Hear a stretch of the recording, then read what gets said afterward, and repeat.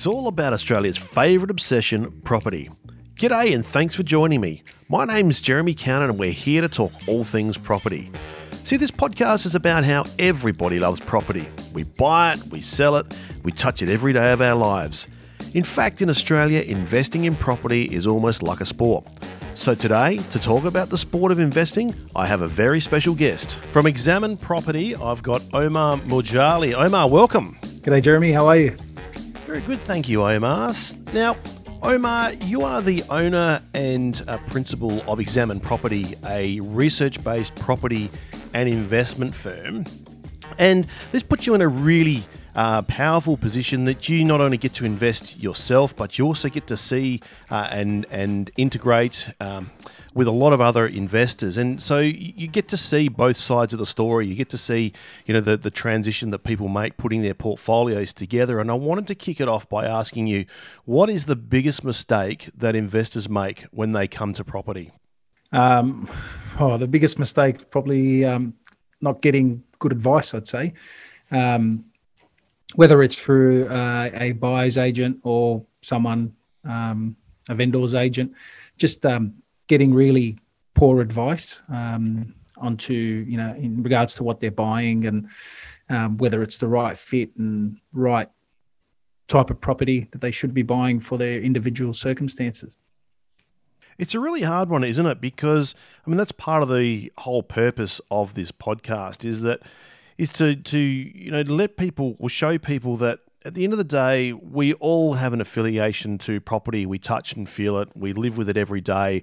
We think that we understand it, and yet there's a lot of things about property that that we just don't understand, aren't there? And it's a very emotive asset that we often make quite poor decisions when it comes to property investments.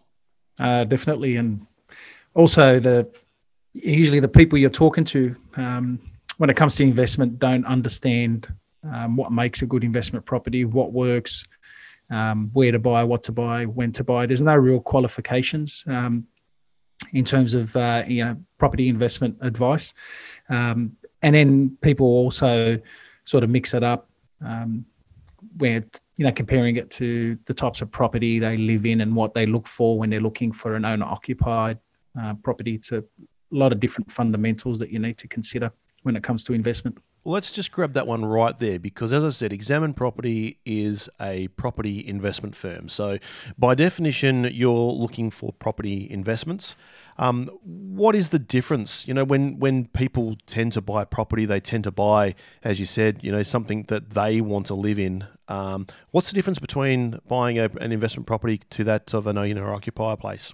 The main difference is you need to buy what the people in that area want to live in. So a lot of people make the mistake in buying a type of property that they'd like to live in or that suits their household size.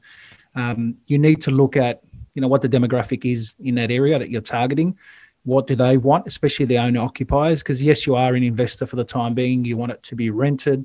You don't want vacancy. You want rental growth. You want tenants that are going to look after your property. But eventually, if you want to sell it, or if you want to enjoy the growth of that particular type of property, you need to buy what owner occupiers in that area want to buy to live in. And we've seen recently during certain times, the banks might restrict investor lending or investors just aren't in the market. The only people buying property at that particular time will be owner occupiers. So you need to appeal to them, not just the investor market. So the emotion side of it too, as I said, property is a very emotive sort of asset. Do you find that often investors have trouble distancing their emotions to the property purchase? Yes, definitely. It's very emotive, as you said. Also, it's a very large purchase. So that in itself will drive emotion. I find a lot of people, when they're buying a car, will be more emotive than, when they're buying, a CD player or something a lot less in value. So the larger value... I think you've just given away your age there, Omar. Probably. No spring chicken. So yeah, the emotion comes in. The larger the purchase, obviously, the higher the stress levels. Am I doing the right thing, wrong thing? And the emotion sort of comes into it just from the price point. Also, again, property is something that we use every day. We work in it, we live in it, we visit people, we're attending restaurants. Everything is, a lot of business is conducted and lifestyle is conducted in property. So it is very, very emotive. And well, Jeremy, what I found recently, like the last sort of 3-4 years, is that I'm finding more and more people that have realised they've got to take the emotion out of it. Whereas 5-10 years ago, it was still very, very emotive. Now they realise, look, this is an investment. It's different fundamentals to what I look like to live in. Tell me where, and what should I be doing, and where and what and how for investment. So I think that's slowly changing. I think it's due to the information and education and the internet and people starting to do their own research. Do you think also, a lot of the clients that you deal with are repeat clients? So certainly when someone has purchased or gone through the purchase of one investment property and they get it under their belt and they understand the process, they understand what it's like to be a landlord, that buying a second or a third, they can, there's less excitement, there's less nervousness, there's less, emotion attached to the transaction definitely itself. That's something that we find once they've been through the process. I guess that comes down also to trust in not just the relationship, but also the type of property and the result that they've got from that transaction. So it makes it a lot easier, more familiar. They understand what they need to be looking at, what they need to be considering differently to when they're buying their own place to live. Definitely makes it a lot easier. I've had clients just want to buy property over the phone after a 5-minute call. So so they, I think it's got to do with trust in the people and trust in the process. So what is it then, Omar, that separates investors who can accumulate large portfolios to those who can't? Is it based around their income, or the fact that those who have large portfolios inherit a lot of money? Is it investor psychology? People just want to take action. They're risk takers. What is it that stops people? Because I saw this very interesting statistic that showed that it was less than 2% of property investors actually get to 4 or more properties, which I found absolutely astounding. I think there's a variety of factors in that, Jeremy. It's like income is important, but it's not the be-all, end-all. I've heard of and known people that were just on sort of basic salaries that immigrated from overseas and slowly over time accumulated a fairly large portfolio on not too significant income. And then you've got other people that earn maybe $1 million a year that are partners in law firms that have the boats and the yachts and the expensive toys and never even get to own and occupy a property, let alone investments, always highly leveraged spending. So it's more what you do with the money rather than purely just the amount of money you earn. But it's nice to have more so you can invest more. Yep. I think a lot of that comes to poor investments. A lot of people, I can't remember the statistics, but a lot sell within the first 3 to 5 years, which generally tells you they've made a mistake, bought in the wrong area, properties declined in value. It's important to get capital growth because with leverage, you're limited to what you can borrow. So if that property, you bought a property, hasn't gone backwards, but you've held it for 10 years and hasn't gone up, it doesn't create that equity for you to accumulate the next one. So I think timing, besides all the other factors in getting the right location, suburb, right type of property for that suburb, quality, all that sort of helps you with your capital growth. I think timing the market is very important to building larger long-term portfolios. We'll come back to that one in a little bit. What about the role that people's psychology plays with regards to the level of debt? Because one of the issues that we have with property is it is a very lumpy asset. Unlike shares where, you can buy or sell, 1 or 2 or a couple of hundred or whatever it might be. a couple of $1,000 worth. Property, you can't do that. They're lumpy transactions. So to go from one property to two to three to four ends up, having high levels of debt, and a lot of people struggle. From my observation, that they can struggle with those high levels of debt. Definitely, I think from the perspective of considering what type of debt. So if you're buying quality investments, and it's obviously tax deductible on top of that, good debt that's returning your result is easier to bear than debt that doesn't get you the result that you're looking for. So no one likes, I don't think anyone loves debt. I think some people handle a lot better by making better decisions around it. People that go and spend on their credit cards and personal loans and accumulating that type of debt makes it very difficult for them. And so I guess it's up to individual circumstances. What you're doing with that debt becomes very important.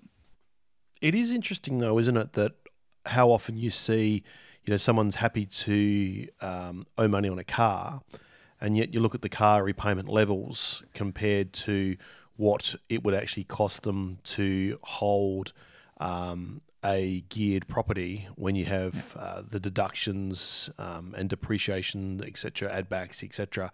That often a $500,000 property can actually cost an out of dollar or out of pocket expense much less than what a car would, and yet people are happier with the $50,000 or $80,000 purchase of a car on finance, and less happy with the $500,000 property. That's pretty common. I think they view the car as essential. They need it. You don't need a $200,000 car. You can get around in a $10,000 car. But people just view it as essential, something that they, seeing, using every day.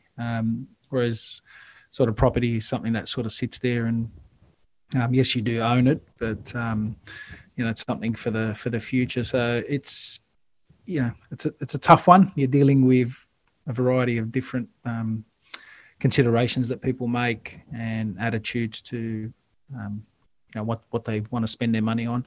But you're dead right. A property with a loan, and that probably could give you positive cash flow where it's not costing you anything. Whereas definitely the car, because it's a depreciating asset, you get significant loss in value over the first 3-4 years on top of that. But it does make sense for people to put their money to better use, or at least a portion of their money to better use to build funds for their future. It is amazing, isn't it? I mean, it's October 2020, and in Australia, rates are so low, and yields on properties, are significant, that it actually is quite difficult, especially with a well structured purchase, to actually get a negatively geared property now, isn't it? Very difficult, and that's why when I go through cash flows with clients, I say, look, I'm no genius. It's just rates are really low at the moment, and if you look in the right areas, rental returns can be fairly significant as well. So, and if they're buying something with some depreciation, obviously the cash flow looks even better. It doesn't take a genius, and even for owner occupiers, like sometimes I look at people like, why are you renting? And they really want to buy a property, and that's what they want to do to live in. And it's just, the money's very cheap at the moment.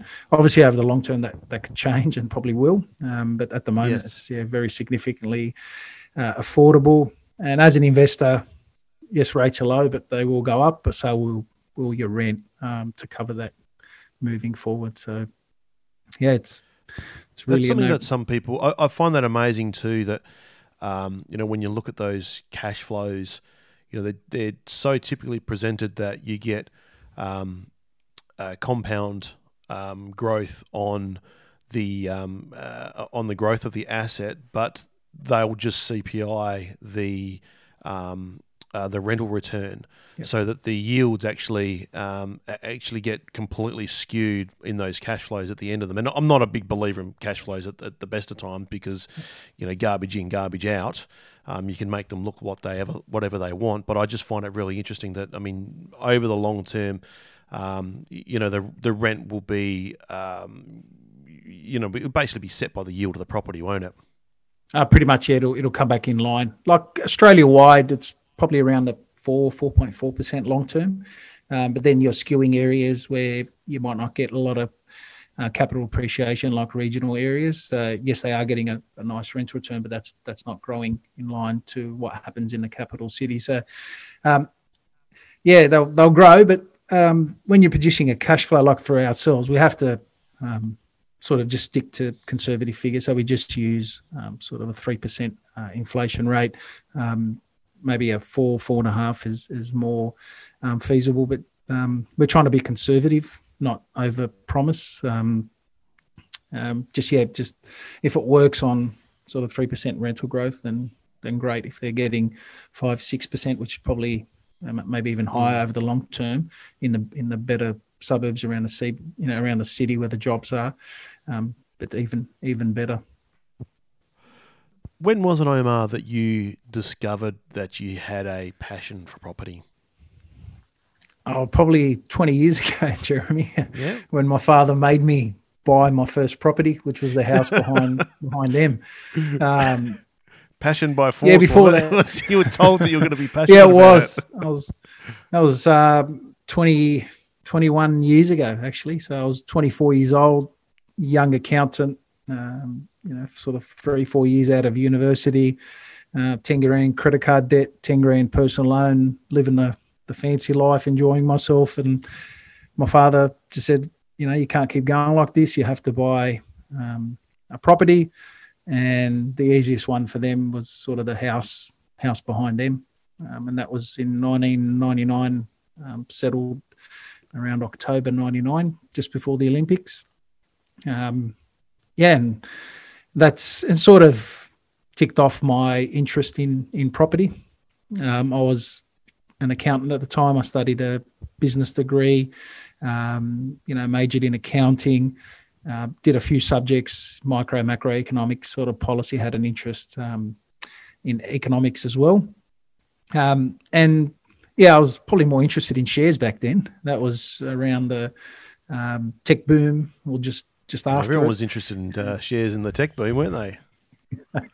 They were. I never really, to be honest with you, I never took the plunge into the tech boom, and then I saw a lot of friends. I had a friend that worked at the RBA, lost, a few $100,000. I had a guy that worked with me when I was the accountant at Dairy Farmers. He was one of the product managers, young guy that moved from Melbourne. He was all investing in tech. And then I watched all these people lose money, and I thought, lucky my analytical brain. I just couldn't believe that these $1 companies were worth producing no income. So the accounting sort of brain came into it. And that sort of ticked off. I bought this property. And to be honest with you, because I bought when Sydney, or that part of Sydney around, I bought in Auburn, which is next to Homebush Olympic Park. Yeah, okay. A few suburbs away. And that had already boomed. So I bought my first property. It cost me $248,500, and I'll never forget that because my lending limit was $250,000, so another $1,500 at the auction, and I would have had to pass on that property. So, and the agent estimate at the time was probably about $220,000. I probably could have bought it prior to auction for that. But couple of years before, 3 years before, I could probably get that property for like $160,000. So I sort of bought at the top of the market in that area. And then in sort of 2001, 2000, the rest of sort of Sydney started booming, and my property was just, that suburb was just sitting flat. And I'm like, oh, what have I done? Have I bought in the wrong area? Should I have bought the house behind my parents?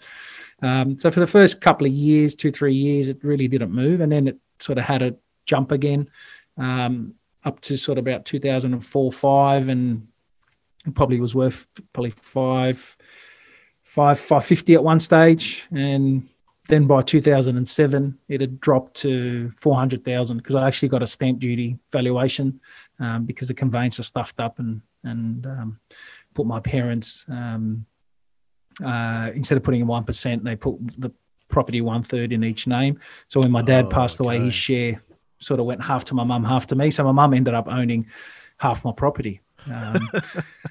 Like being so back I home got it again. valued.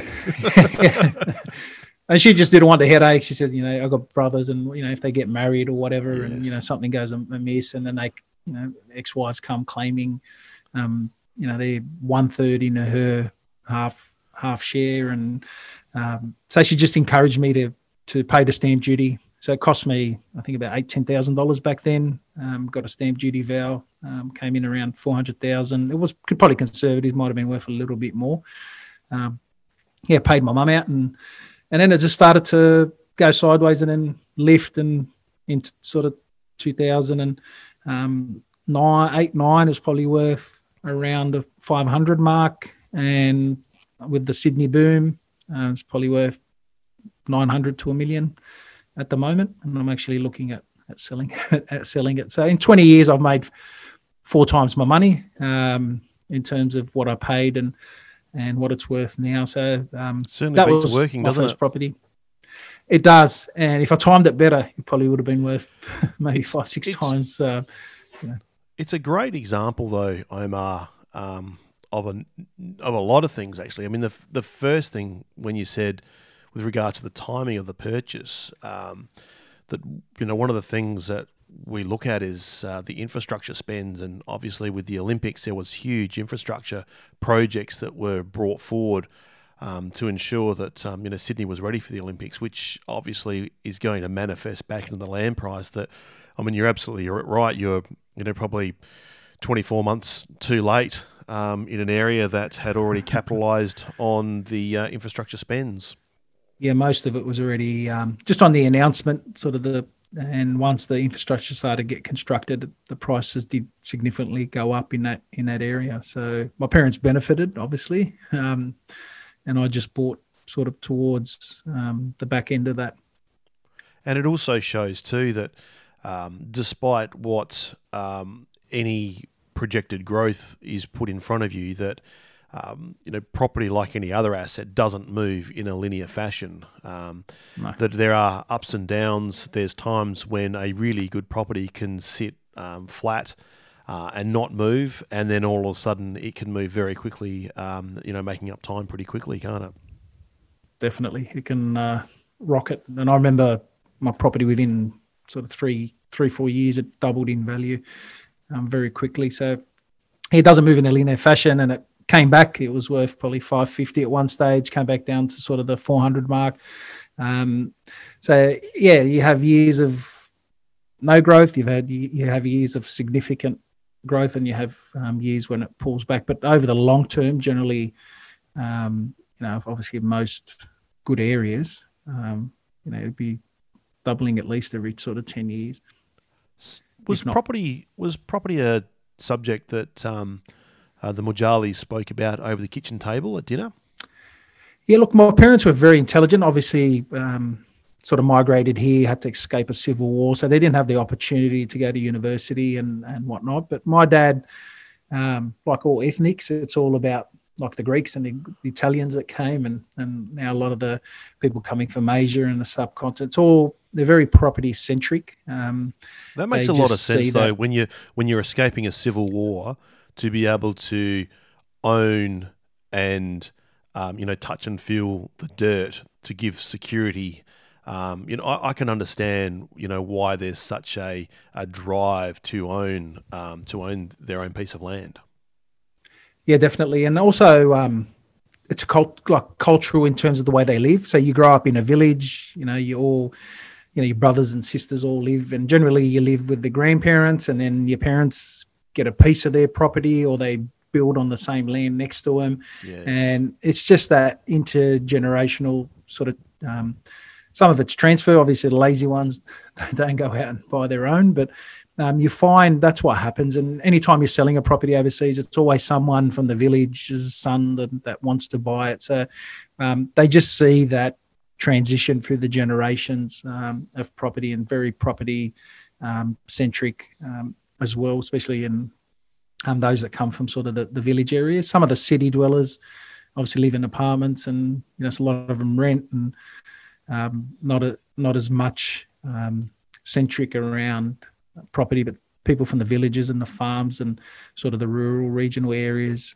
overseas that come in definitely have a massive affiliation to property. And a lot of them, I find, like my dad helped me. I had no deposit, so he put the house up as security, made me do it, and within 12 months I was paying the house off. I paid off my credit card, I paid off my personal loan, and started to accumulate for my next property investment. And that sort of cultural forcing, you're buying the house, and he was at the auction and hit me in the ribs and bid, and there was another bloke bidding against me, and my mum was having a heart attack. Stare and stop. And my dad's like, nah, whatever it's worth to him, it's worth to us more, because it's behind us, and one day we'll build townhouses, and one day we'll do this. And 20 years later, I still can't build townhouses, still can't do that. But it was just the best thing he ever did. And, my dad, like, he passed away about a year later, but he went in there, he repainted it for me, sanded the floorboards with me, got it ready to rent, did all the maintenance, and my uncle came in, my mum's brother, and tiled it for me. And, we sort of patched up the kitchen and changed a few things and just got it ready for rent. So that was, it's a great family exercise, the renovation, isn't it? I've really enjoyed that. I look back at, I don't know whether I'd quite want to do it myself now, but at the same sort of age as yourself, renovating houses, and mum and dad coming and helping, mum painting, and, dad helping me doing all sorts of stuff. It's a great, it's good. Yeah, it's a great, bonding sort of a session, isn't it? It's a lot of fun.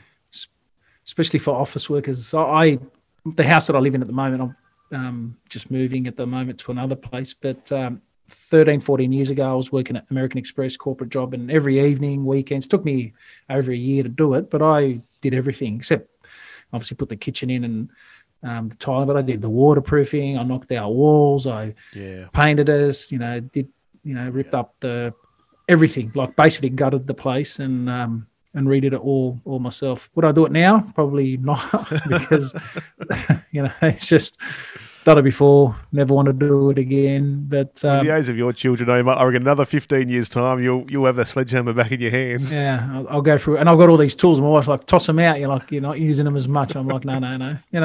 Just the new house we moved into, like the built-in, she wanted to put extra hanging rail. So off to Bunnings, off to the supplier, and just, did it myself. And I enjoy it. It's just that I just don't get the time. But it's just very rewarding when you're sitting in an office doing paperwork, sitting on a laptop, just to have that, doing some manual work. Yeah, having an outlet.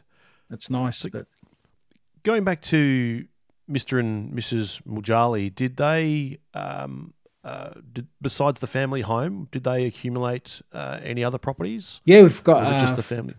Yeah, no, I've got a fair few properties. I've got an investment unit in Brisbane that I bought in 2007, so just before the peak of the market. So up there, it hasn't really gone down in value. It's gone up a little bit the last sort of 3-4 years, but for a long time it was flat.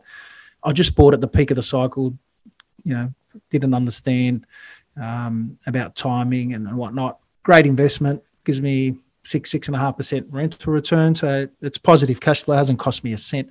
So that's probably one of the ones I got wrong, just timing wise, not so much the investment.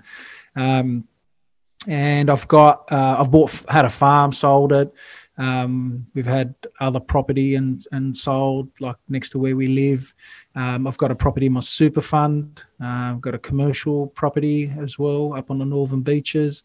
I've got a fair few properties that I hold at this current stage. Some in my wife's name, some in my name, some in joint names, and one in the super fund as well. So I'm looking at acquiring another one in the super fund in a couple of years, and building my property portfolio for myself and also for the children, because it's getting very, very expensive, and it just keeps getting more and more expensive. So I remember my parents bought our first property, a family home, the one in Auburn, for $40,000 back in 1980, I think 38 maybe even, or 28. It was under $40,000, worth $1 million bucks now. But And then by the time I got into the market, you're at $250,000, weren't you? And now it's sitting around $1 million. 20 years later, it was like $250,000, and now obviously around that $1 million mark. It's just going to get harder and harder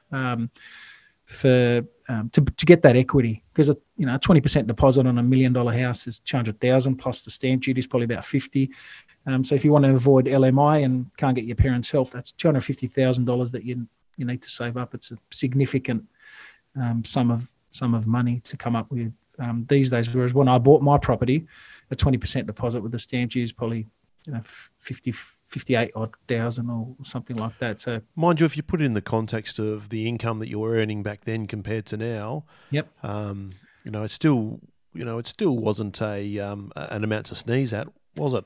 No, when I committed to the property, I was earning about $60,000 a year. So my income was the same as roughly the 20%, not before tax and that. But now, to get that same property, same amount of deposit, that's $250,000, and not too many accountants, 3 years out of university are earning $250,000 these days. So it's just getting a lot more significant, a lot more strain on people to save those deposits based on the incomes that they're earning, and property just always outstrips income. So it's just going to get a lot more difficult to do that.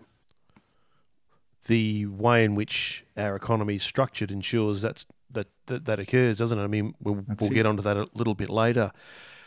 I wanted to ask you, what's the biggest challenge that you've had to overcome from an investment point of view? Yeah, probably just decisions to sell. Like, I'm not a fan of sell. Like, I had to sell a property sort of about, when was it? About 10, 11 years ago in a great area. Just simply because I was leaving the corporate life, starting my own business, and needed the cash flow to substitute not having an income for a couple of years. So I just wanted to relieve some debt and pay off my owner-occupied property, which we did. So we didn't have a home loan, which made it a lot easier to go to zero income and start to change career and build a business. So that's probably the biggest challenge, like coming over that hurdle. Is that because intrinsically you just didn't want to sell the property? You saw the value of it and you didn't want to let it go? Yeah, that's pretty much it. Like, and also, like, I wanted to, obviously keep going, accumulating properties. Obviously you got to pay taxes, and next time you buy the stamp duty. So I think the transactional costs with buying and disposing of a property are fairly significant. So for me, it's sort of like a waste of money. So, because if I bought the same property again the next day, I'm going to have to pay, sort of 4 or 5% stamp duty, conveyancing fees. So you got agents in and out. It is an expensive asset to move, isn't it? It is. So like I say to people, like, it's about 8 to 10% changeover. So, whereas if I had a portfolio of stocks, it cost me $100, $200 to get rid of them all. That's it. And cash 0.06 to execute out. 0.06 to execute back in. It's pretty cheap. It's very cheap compared to property. So that's probably one of the challenges. That was sort of weighing up, what I wanted to do. Did I want to stay working at corporate, stuck to a job with a company where they own your life and working long hours and basically building their business, to sell a property, and that way I sort of gain my freedom. So it's a bit of a weird one. Sort of people think you're shackled to the property with debt, but I prefer to be free in what I do and living my life and working, and rather than having no debt and being shackled to an employer. What brought about the change? What was the catalyst that you decided that I no longer want to be a corporate citizen, so to speak, working in a large corporate entity? What was it that brought you to that point where you were, no, I want to go and do something for myself and something involved in the investment sphere? Just to control my own destiny and not build someone else's business, I guess. It was actually a personal thing that happened at the time where I was traveling a lot for work. I was working at American Express at the time, and they just done a deal with David Jones. So they pulled us all out of our jobs and made us go basically interstate the whole time just to help people on the ground sign up merchants. And I needed to be in Sydney for personal reasons, and they just know you have to go. And in the end, they say, tell us why. And I'm like, it's none of your business. And my manager goes, well, you're going to have to go. I said, well, how about I tell one of the other employees I've got a sort of friendly relationship with, and she'll tell you if it's a valid reason. And anyway, and in the end, I just walked in and said, here's my resignation. You don't owe me. And I was sort of disappointed, and just built, like, having that freedom to do what I love. And it wasn't property, to be honest. I sort of started an IT business with some IT geeks, and I was the salesman, and they were the people, implementing and loading the systems and servers. And then I realized, I was good at the sales. They weren't so good at delivering on the promises and the equipment. And then I just thought, I'm not going to go back to corporate, and just wanted my freedom, and sort of went and worked with a friend of mine, studied to be a financial planner, and did some home loans and leasing, which I had a bit of experience in, just to make ends meet. And so it was more just to gain my freedom. I wouldn't say it was a passion for, investing and at the time. But once I got into it, I realized, well, you can help people, make a massive difference. And it started to drive my thirst for knowledge, to work out what's the secret to, in success, whether it's in shares or property or managed funds or structuring and whatnot. So that sort of drove my interest in knowing everything I can about securing your future, investing, making money, saving on tax, all that. What would you say? Which led to property. What would you say is the most crucial element of that secret sauce? The most crucial element is is having something aside to invest, not spending all your money. Like when I was a young accountant, like I said, not $1. I was just living beyond my means, and I had a great salary at the time for someone my age. So saving money, learning about the power of compounding. So that's very important. I remember when I was working at Medfin, which is part of the NAB, and one of the directors, he gave me the book, The Richest Man in Babylon. Great book. And I love that book. Fantastic. And that's the secret. The Richest Man in Babylon is the secret. So you save part of your salary, like super, the government's enforcing it on you. Yeah. You invest it, you reinvest the earnings. The more you save, the more money you make. So if you save 10%, you're going to be X amount wealthy. If you can do 15, you'll be X a plus. lot better off. Yeah. So just that the discipline that comes along with that, just taking control, like learning. You don't have to do it all yourself, but it's good to understand what's going on, and how things work, and how to maximize your returns for the least amount of risk is probably the key. And and don't listen to research houses and all that. The biggest mistakes I've made on shares is, studying stuff on Lonsec and getting reports into stocks, and a lot of them went broke. So yes, get the information, but also take ownership and understand for yourself what's going on in the world. One of the reasons, we do work together, Omar, is I'm particularly impressed with the due diligence process that you go through when selecting properties. And as you said right at the outset, that education and knowledge is absolutely key. And you're absolutely right with regards to The Richest Man in Babylon. I think that is a sensational book that everyone should read. The problem with it is so simple that most people, don't do anything about it. But from a business point of view, can you explain some of the pitfalls and some of the steps you take in your due diligence process when deciding whether an investment, whether a property meets an investment grade for you or not?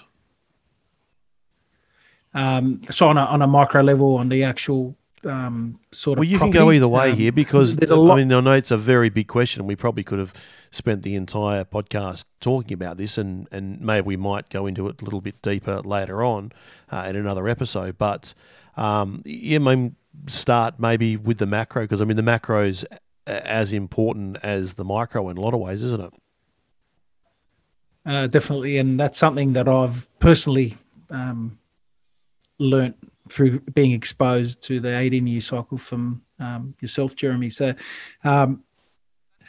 that's where it starts for me, and that's something that was lacking in our business, in my understanding and my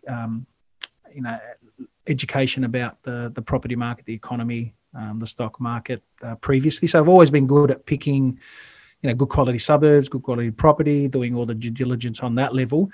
But overlaying it with the macro is really, I think, taken our business and our service offering to another level. So to me, it starts with the macro, like what works, when, where should you be buying. So you've got let's just stick to Australia because that's what we understand. But also, there's no reason not to invest in Australia. We've had a long period of economic prosperity. So of developed countries, we've had the best performing property market since 1975 of the developed world. So there's no reason not to look at Australia. Then look at why has that happened, and then looking at are we going to have that same economic prosperity moving forward? So, and then which areas are going to benefit from that economic prosperity?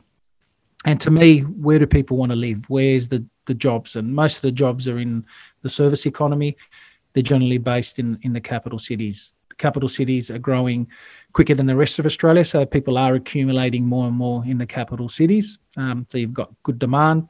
You've got an educated, quality workforce in diversified economies, working in multiple industries. And then I start to look at where each city is in its cycle. Obviously, we favour the larger cities because they're growing better long term, and then we look at timing for that market. And then once I've selected, say, okay, we're going to focus on Perth, or we're going to focus on Melbourne or Sydney or Brisbane or wherever it is, and then we look at where are the jobs, where do people work.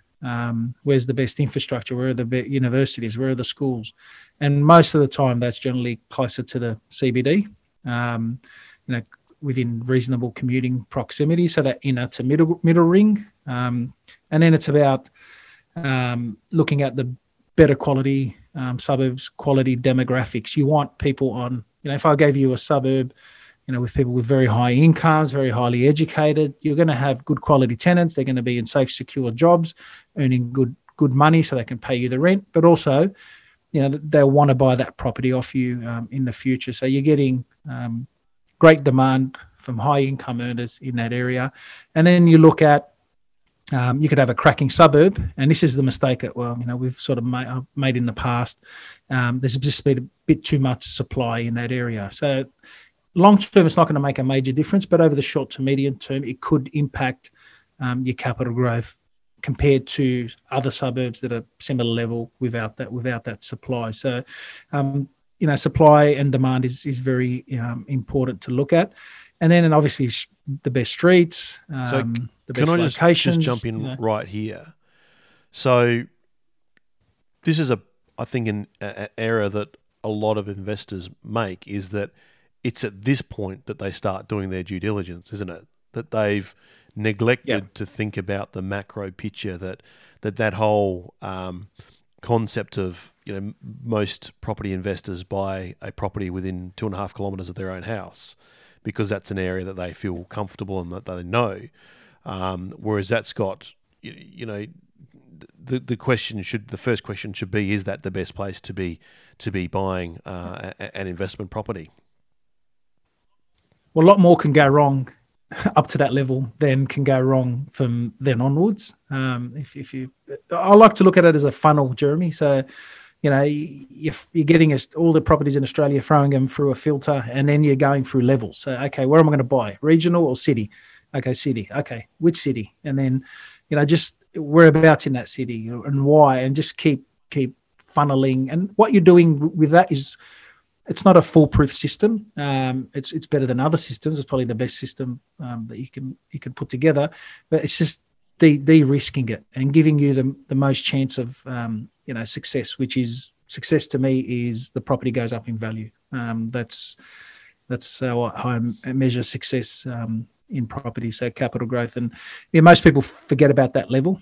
They just, for whatever reason, whether it's the suburb they live in or it's somewhere they've travelled to before, or they've got a friend that lives there, or they used to work in that area, whatever the trigger to pick that particular location is, or they heard something or they saw something on the news, and then they start from there down. They don't go back up and say, is this suburb the place I should be buying in? Is this city the right spot? Is this state the right spot? What's happening from a political and economic point of view of the economy? It is amazing, isn't it? And as you said, that is a fantastic line, though, that there's a lot more that can go wrong to that point than there can from the next point onwards, getting down to the micros. Great example is Darwin or Perth. Like you could go to a cracking suburb in Perth, buy a property 8 years ago, and you're down 20-25%. In Darwin, it could be 40-50%. So mining towns could be 90-95%. So, property's great, suburbs fantastic. Just the timing and where you bought it was wrong. And it's the same in Sydney. Like people that have bought at the peak, it's going to take them 6, 7, 8 years to start to get decent growth. But suburbs fine, property's fine, everything from that level down tick the boxes, but they're not going to be able to build that equity to get the next one. And that's the key. You're limited to what you can borrow. And you want to get those factors right to allow you to start to build capital growth in that property. And then below that is what, you're getting the, no headaches, you're getting decent rental growth and the right type of property size, quality, who built it. A lot of people might focus on parts of that, but which is good, important, but to get to that level is a lot more important. So due diligence, what's more important, the outlook and orientation of a property or the quality of the build? It's a hard one to say. For different aspects, each one would be different. If your quality of build is important. That's more from your cost wise, like what's going to cost you to hold that particular property in, orientation and all that.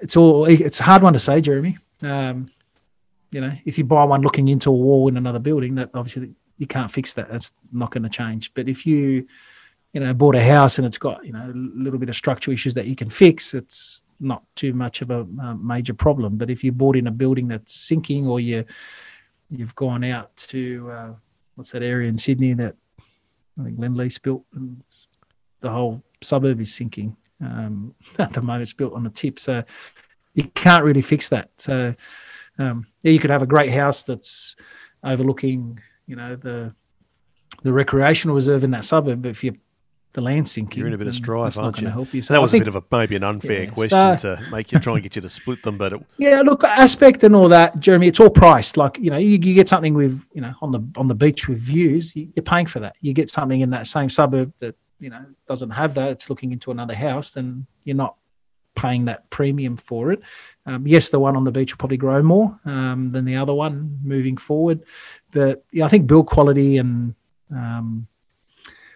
fundamentals of that is very, very important, especially with apartments that you can't easily rectify yourself. So if it's a house, a lot easier to fix, townhouse.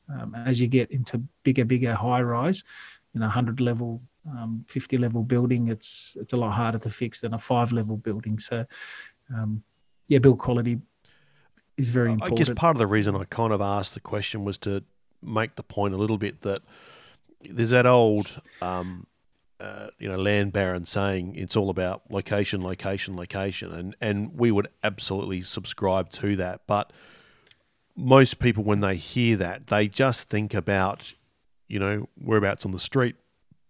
Whereabouts on the street is it located? They don't think about part of that locational value being, what's the subsoil underneath, and some of those other aspects that can have quite significant impacts. The location, from our point of view, can be impacted a lot by the way in which society lives around it. And as you said, it's very important to be able to match the demographics to the property. So, making sure that cafes and lifestyle opportunities are placed in the right suburbs, or suburbs that should have those sort of amenities that don't. I mean, they can have a very big impact on the outcome of the growth of a property. Yeah, especially these days. Like 20 years ago, no one cared where the cafe was and whatnot. There was other factors that they looked at. 40 years ago, when my parents bought the property, they looked for the Catholic school, and that's where they wanted us. But people coming from Asia and the subcontinent don't care so much for Catholic and Anglican schools. They want government schools, quality selective government schools. So those requirements of what people need and infrastructure, lifestyle can change over time. So location is key. And location you're an investor, obviously a property in Toorak's going to attract a much higher rental. Maybe the yield at times is not as high for premium property, but there's a lot of high income earners there with the ability to pay rent for a long period of sustained over a long period of time. You go to some locations where you're in a regional town and all the jobs are in the flour mill, and that flour mill shuts down, then you're in strife, trying to find income earners that can pay the rent, and income earners that can buy that property should you wish to sell it. So from a location, that's important in terms of a demographic and where that property and who demands it and what level of incomes and that they earn as well. When evaluating an investment opportunity, what's the one resource that you use most often? Australian Bureau of Statistics is probably the key, especially looking at something boring, new like a suburb or whatnot. It is, but it can tell you a lot about a suburb. So looking at what people do, what incomes they earn, how many kids they have, how many cars they drive, what type of size property they prefer, the industries, their education levels, ethnicity. It gives you a lot of valuable information, and it just gives me a good picture of the quality of the suburb, quality of the people that live there. Obviously, we travel up, or if it's interstate or if it's in Sydney, then generally sort of I know the areas. But I'll go there, sit at the cafe, sit at the bus stop, look at the quality of the people that live there, and also the people that are coming into that area as well. So that's very important. If you've got a massive Westfields, it could be attracting a lot of petty crime and people from outside the suburbs. So you might not want to live too close to that piece of infrastructure as well. So very important to look at the demographics are key. It's interesting, isn't it, that this is one of the things that I really like about your approach is it's both a statistical as well as a touch and feel. That nothing beats getting out on the street and having a look, but you're absolutely right that the information that can be gained looking at those dull and boring statistics can be invaluable. It's very efficient. If I've got to jump on a plane and fly there, and it's a lot more time consuming. But the numbers, I know I've had clients. Say I had a client that was going to buy in Caboolture some dual key for a stupid amount of money. And obviously, he'd been given the brochures and flown up there, and the developer took him around, and it was some house of land package through a spruiker. And then I came back and I said, the easiest thing for me to do, I just jumped online and I said, what's the median house price? I think it was $350 at the time.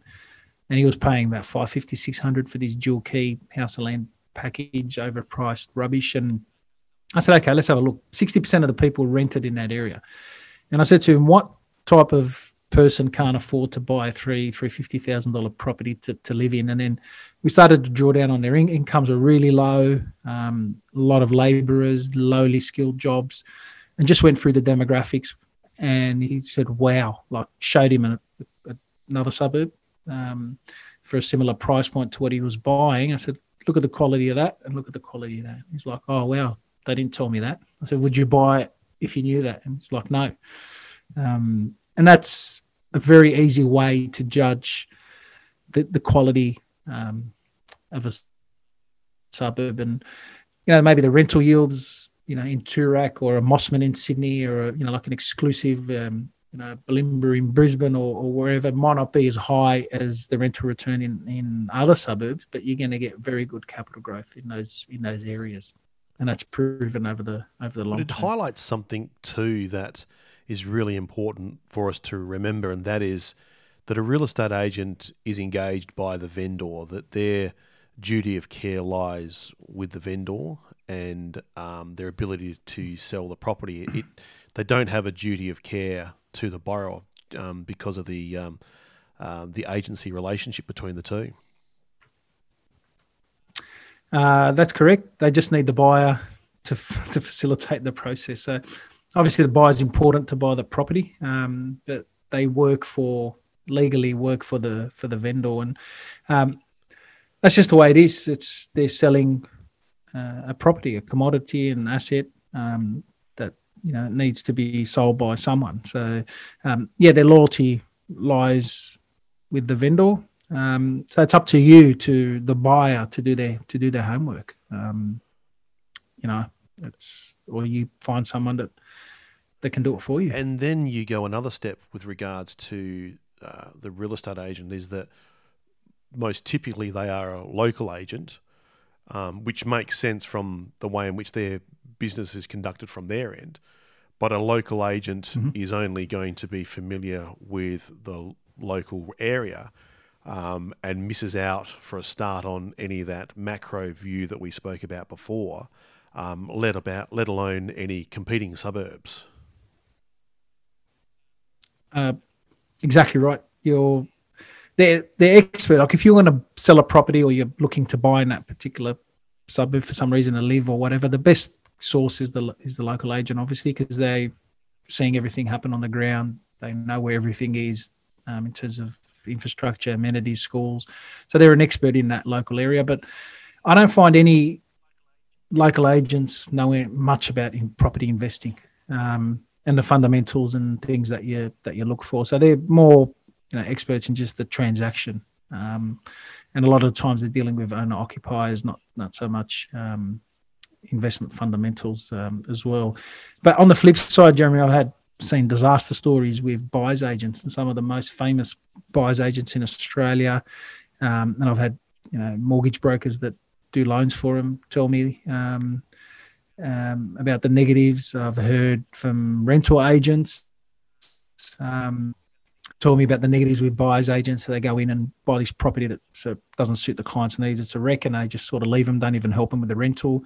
And the buyer's stuck there with a sort of a lemon of a property that they need to spend significant money fixing up and to get it ready for rent. And I've heard of disaster stories where people are bought in really bad areas, bought the wrong property, all through some buyer's agent that they advertise that they're investment experts. But, there's great buyer's agents that are better than us, like at the transaction. So there's two levels in property. Like there's the transaction, buy, sell, local agent, buyer's agent. It's a different type of fundamental. Then you've got the investment side where, you need to know how the property market operates before you can give advice on that side of it. You hinted earlier with regards to starting to understand or coming across the property cycle and the drivers over the span of 20 odd years that you've been involved in the property market. What are the most significant things that have impacted on your philosophy? I think as an investor, the first 10 years, it was just what I experienced myself and saw opportunities missed. that type of information. I'm not just saying this because Count Flack is very involved in the 18 years, but that's been the biggest eye opener for me over the last sort of 20 years. And I wish I knew, not just in terms of the cycle, but I definitely wish I knew that 18 years ago.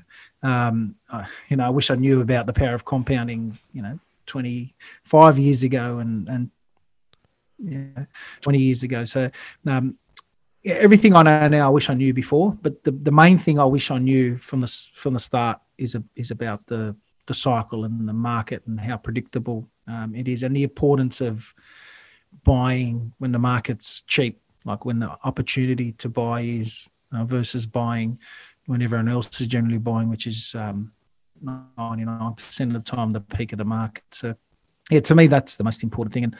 And Jeremy, I had a business partner in this when we started this business 9 years ago. They were exposed to the cycle, same as me, and to this day still don't believe in it, take an interest in it, utilize it to assist their clients. So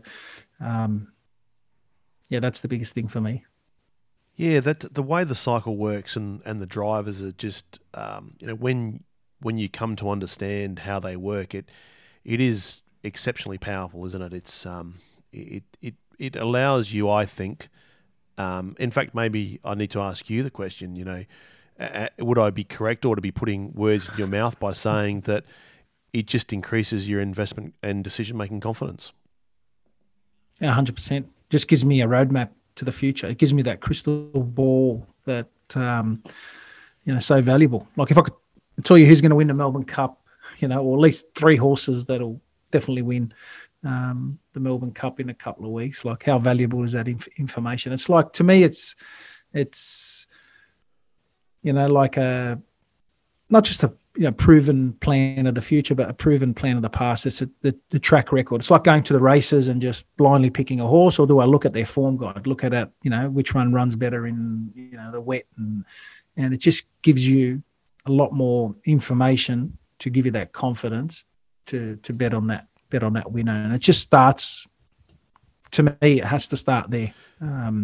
We describe it as a framework of thinking, that it creates a framework of thinking to understand the information that's being presented to you, whether it's in the media, whether it's about vacancy rates, whether it's what an agent's telling you or whatever. It allows you to collect all that information and understand and filter that within the context of the cycle, because we know that things ebb and flow within the cycle, and we know that certain things will be said or emphasised at different points in the cycle. Definitely. And also it just gives you, like I said, the macro level. You need to do more homework, but it allows you to understand what type of homework you need to do. So if I come in this point in time in Australia and think the property market's, obviously I'm looking at the cycle, it's not going to crash, and I say, great, I'm just going to go buy in Sydney. No, there's more fundamentals that I need to look at, see where, what stage of Sydney's cycle is Sydney in, and what are the economic drivers in Sydney, and what's happened to the property market recently, and where's the opportunity like, if you just go, that's a cycle, I'm going to go buy property, bang, just go buy anywhere. But it just gives you that starting point, that confidence to think, yeah, time's right. And then I now need to go find out where and what and how and do the rest of the homework. But it all feeds back into that cycle. How important, Omar, is the role of the banks? Very important, Jeremy. Critical. And to me, it's not so much interest rates. I don't think interest rates play as major part in the availability of credit. And that's another thing I've learnt from looking at the cycle and understanding why it manifests in that way. So to give you an example, we used to have a sub-business, as you knew, used to supply agents that deal with investors from overseas, just like a wholesale sort of channel. And that just came to a halt when, just on the rumour that the banks in Australia are going to stop lending to overseas investors, and there's going to be a restriction in capital outflow. And it hadn't happened, just the thought of that policy restriction in terms of credit, and the whole market just came, to grinding halt. So, very important, the availability of credit, and you're seeing that happening at the moment with the changes there to responsible lending. It's just going to increase the availability of money, which will feed a frenzy in the property market and create that bubble over the next 7-8 years. Well, that's what we're looking for, isn't it? To create another bubble. The drivers, we define our 5 drivers as, technology, population, infrastructure, the government grant and license, and of course credit. Do you see those playing out in the property market? Would you agree that they are essentially the five things that drive the property, credit, and economic cycle? Without a doubt, they drive economic prosperity, and that's pretty much what it comes down to when you have growth in property. All very important, and you've got to piece it together and look for all of them, I guess, and factors of all of them. How many of your investors would truly understand the concept of how all productivity gains have to end up manifesting back into the land price? Do you think many actually understand that concept? Well, yeah, we promote it. We speak about it. We do, a lot of education and webinars and that on it. To be honest with you, even with all that, I'd say maybe less than 5% would truly understand it. It's amazing, isn't it? Truly understand it and get their head around it. And I can accept that because it is a confronting sort of concept in a lot of ways, isn't it? And it does challenge some motherhoods that we're led to believe. And it does also challenge our own economic structure in some ways as to whether it's a good thing or not. And that's, an argument I'm not interested in getting involved in at all. But it is interesting, isn't it, that that even when you tell people about it, that it takes quite some time for them to really understand the cycle and really understand why the cycle has to occur because of the manifestation of productivity gains in land prices.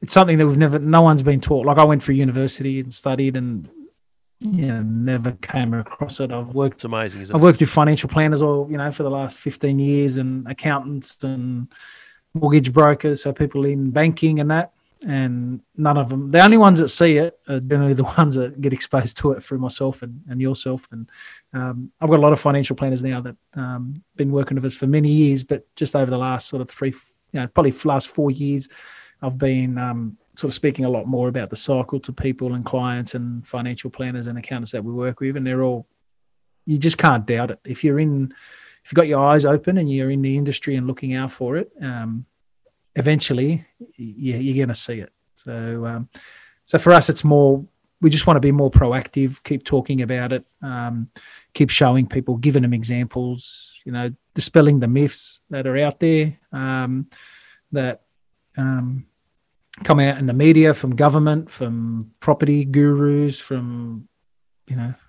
investment experts. It's and not all of it is wrong. Like just like people tell you, population growth, it leads to, it does, but that's on the back of economic prosperity. Like you could. There are a lot of half truths, aren't there? There's a lot of things that they're true, but in certain contexts. Or they make half a statement, and if they put the other half, would be absolute. But because they don't, it's sometimes like works. Population growth. You could be in a third world country; they're all having 5-10 kids, but if they can't feed them, they can't educate them, they can't get jobs. There's no economic prosperity. That's not going to lead to a significant boom in land values. But if you're in a developed country like Australia and we're getting good migration, it's probably the population growth is a lot less than some of these third world countries, but we've had a major land boom over the last 45 years, and it's on the back of economic prosperity. So, population is important, population growth, but it's not the be all. Or you go to you look at the fastest growing suburbs in Australia in terms of population, they're generally house and land or areas saturated with apartments because they're just pumping properties out. Obviously, people are going to live in those properties, especially in the capital city. Eventually, they're going to get filled. So if you just look at population growth, you go, that area, I'm going to go invest in that area, and it's probably one of the worst ones to buy in that city. I think when we talk about population being one of our drivers, I think of all the drivers, that's the one that's most misunderstood as to what we mean. I mean, technology, is fairly front and center. Obviously government granted licenses, credit growth, etc. Infrastructure also is fairly easy, but population, people just think of the growth, whereas, as you've just said, it's more than just growth. It's how society, how we assimilate, how we live our lives, what's important to us, what infrastructure is important to us, and how we want to spend our time. So it's more than just population growth. I completely agree that thinking of population growth for population as a driver is a bit of a misnomer. It all is. Everything in isolation will be. You just got to put it all together. If I go back to the beginning and you were to start again, what is the one thing that you would change? I'd save my money early on in life. I wish I'd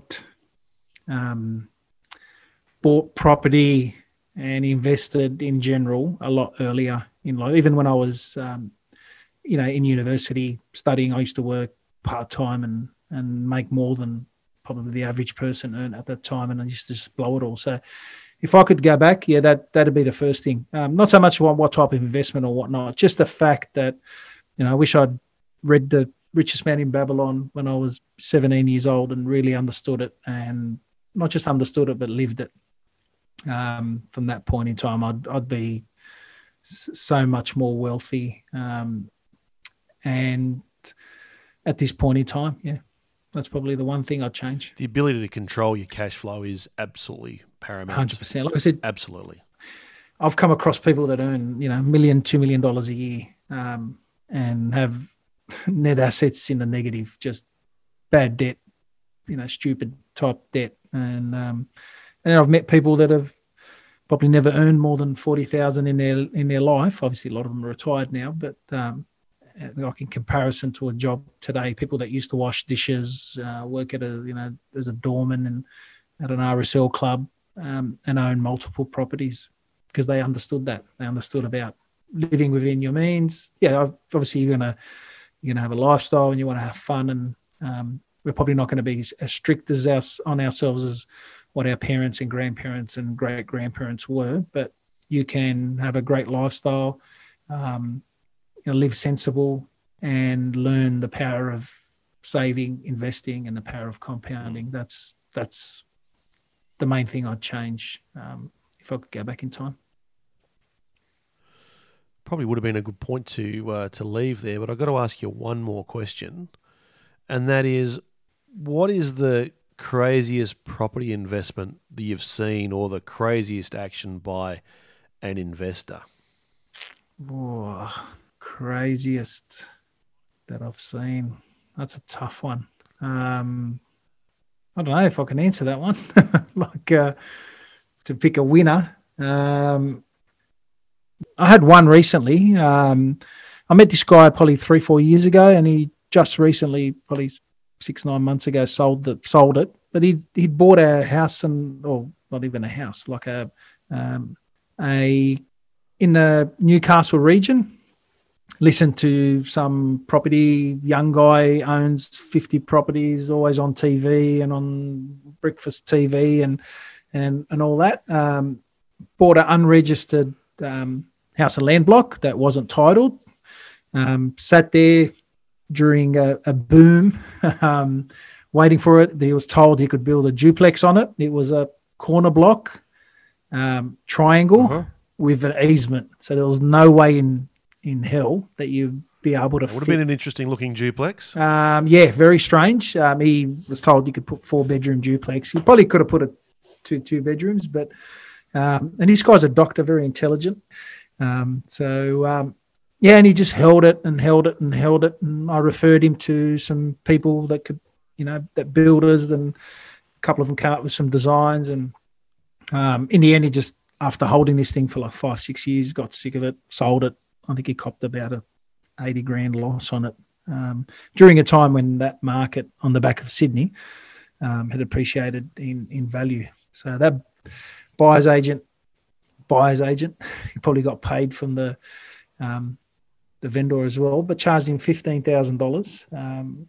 And yeah, he's lost $80,000 on something that just didn't work from any perspective at all. So what's the reality? Is the hard to build I mean, there's risks attached to it, isn't there? There's plenty of risks. There is involved in owning property. The trick is to define them and mitigate as many in advance. As you can. Yeah. And that's the key. That, you've heard the saying, you make your money when you buy the property, and I believe in that definitely. What you look at and consider up, and what you learn and know and consider and utilize up front is key to making money out of property. So I've seen some other weird ones. That's one that just came up. So they got everything wrong, from the area, the suburb, the block of land, everything. Didn't the easements and being a corner, like triangular block, like it's just a comedy of errors, really, isn't it? Yeah, but these people on TV, they're buyer's agent, you pay them, low risk, and they just got no idea, and they're just unethical rip-off merchants. And like I said, they get all this airplay on television. I've seen a lot of crazy, weird, and wonderful properties. That's probably not so crazy and weird, but just all the circumstances and the critical things, and very highly intelligent person, but they just don't know. Like, they're an expert at what they do. I remember I had a client who was a surgeon, and he said to me, "Mate, when it comes to property, I'm a donkey." And I said, "Well, doctor, when it comes to surgery, I'm a bigger donkey." So, you do what you do best, and let me do what I do best. And as long as it all makes sense, and we'll teach you, I'll go do it. But I want to prove to you what I'm doing is right. So just stick to what you do best, work hard, save your money, and get in a position to invest. Are there any other parting words you'd like to leave with our listeners? No, not really. I think you're in good hands. I'm not just saying this. Like, I'll deal with a lot of financial plan, a lot of accountants, and the better ones, the better picks. But you're in good hands with Cowan and Flack for the pure understanding of the cycle. That's the biggest difference. Yes, there's difference. I know you're great at with your SMAs and whatnot, and your funds and that, fantastic. But the key thing to me, again, comes back to the cycle. So nothing different, just a different way to phrase the importance of not just you understanding, but having people that, your lender, your financial planner, your accountant, your property person, all that understand how the cycle works and how it all fits together, I think is the key. It's super important, isn't it? When you all get on the same page and, everyone's understanding, as you said, from the client, the advisor, the property expert, the lender, etc., even the solicitor. It makes it a lot easier when everyone's on the same page, understanding, how the, understanding the approach. It leads to a much better outcome. Yeah, and not just that, but also like highly ethical people. Everyone work together to get the result and look after the client. So, understanding investment fundamentals is important, especially when it comes to the cycle, but also dealing with people that have your best interest and just good ethics in general. Well, one of your first answers involved the word trust, Omar. right up front. And I think that says a lot, actually, because, it is important that there's trust between all parties to ensure that we create a great outcome. Omar, it's been great having you on our podcast today. If people want to get in contact with you, how's the best way? I mean, I'll put your contact details in the show notes, of course, but how would they go about getting in contact with Omar Morjali? The easiest way is just to jump on our website, exameneproperty.com.au, all through the team at Cowan and Flack as well. And if they want, they can send. Don't forget when you jump on that website to make sure you check out the examiners as well. That's a very important part of that website, isn't it? Yeah, it is.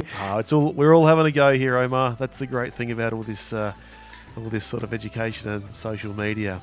It's been great having you, mate. I really do appreciate you coming on and giving us your words of wisdom, because it is it is a super important topic. Of course, for any of our listeners out there, if we'd love to help you together on your property journey, so jump onto the website PAFO, P-A-F-O, so that's the acronym for Property Australia's Favourite Obsession.com.au. Of course, don't forget to like, subscribe, or leave us a rating. Omar, been great having you on. I'll see you next time. Until then, we will, of course, keep obsessing about property. Cheers, Jeremy. You've been listening to Property, Australia's favourite obsession.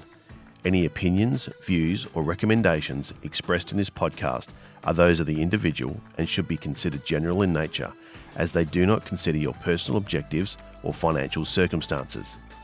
You should therefore consider these matters yourself before deciding whether the advice is appropriate to you and if you should act upon it. Should advice be sought, please seek an appropriately qualified advisor. Investing may not be appropriate for everyone, as there is inherent risk and the possibility of loss when investing in financial assets, just as there is the possibility of profits. Cowan and Flack may have a commercial relationship with some guests appearing on this podcast. Your host, Jeremy Cowan and Cowan and Flack Proprietary Limited, are authorised representatives of PGW Financial Services Proprietary Limited, AFSL 384713.